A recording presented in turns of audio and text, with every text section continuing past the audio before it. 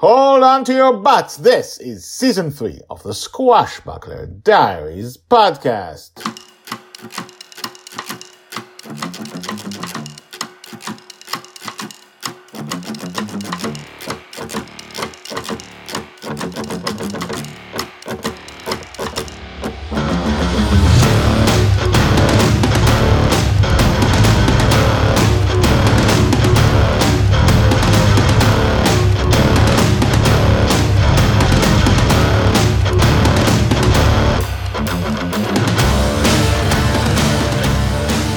Welcome back! My name is Guy Hasson and you are listening to the Squashbuckler Diaries podcast, a daily podcast about Joy Shelley, the girl who is lost in dreams.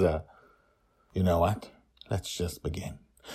Season 3, episode 33. Thank You from Charlie. Joy's age 9.5, told by Grandpa Walt. Joy finally goes to sleep when she nearly crashes twice into stems. She's been asleep for a couple of hours. The guardian looks at the dream and the shrooms and says nothing. And me, I still don't know what time it is. Charlie, of all people, appears first. I stayed up most of the night, he tells Susie and me. My heart would start speeding up every time I almost fell asleep. And when I close my eyes, I see his gun pointed at my head. That's natural, sweetheart, Susie tells him. The brain goes through the trauma again and again. There's nothing you can do about that. But time helps. I'm glad I don't appear here in any dream, he says. Then he suddenly looks up at Susie. I called you. She blinks twice. What do you mean? On the phone. What do you mean? I looked up your number. Walter and Suzanne Shelley in Toronto. Google showed me a picture of your house. There's a picture of our house online. Susie looks at me.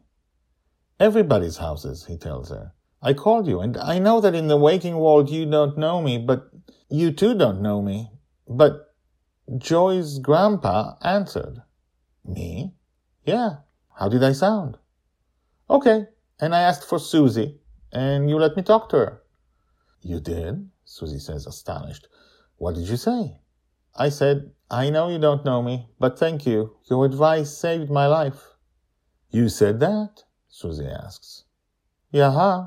Wow. And what did I say? You said that you're glad I'm feeling better and that my life was saved. And then I hung up.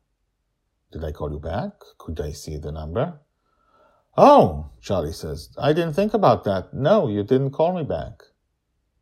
Come here. Susie opens her arms. Charlie falls in and hugs her, and she hugs him. He cries, and she says, Thank you for being able to talk to him for so long, for staying alive. We all really, really love you. Charlie cries, and Susie hugs him, and I stand and look at them. Told by Grandpa Walt. Hashtags. Grandpa Walt, Grandma Susie, the real Grandpa Walt, the real Grandma Susie, the real Toronto, Charlie, Joy, the Guardian, the first prisoner.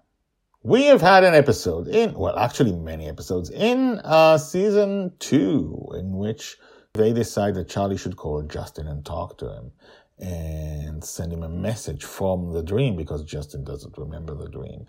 Do you remember those episodes? Do you remember what happened? Check those out, season 2.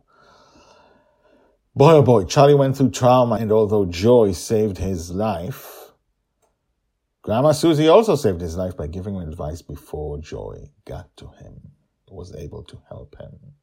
And her advice also saved his life. I shall say no more than that. That happens in the book 2, A Wolf's Dream, the second Lost in Dreams book. The first Lost in Dreams book, The Forgotten Girl, is out soon.